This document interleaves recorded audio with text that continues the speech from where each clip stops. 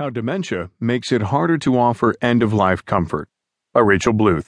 From the Washington Post Science section, I'm Sam Scholl.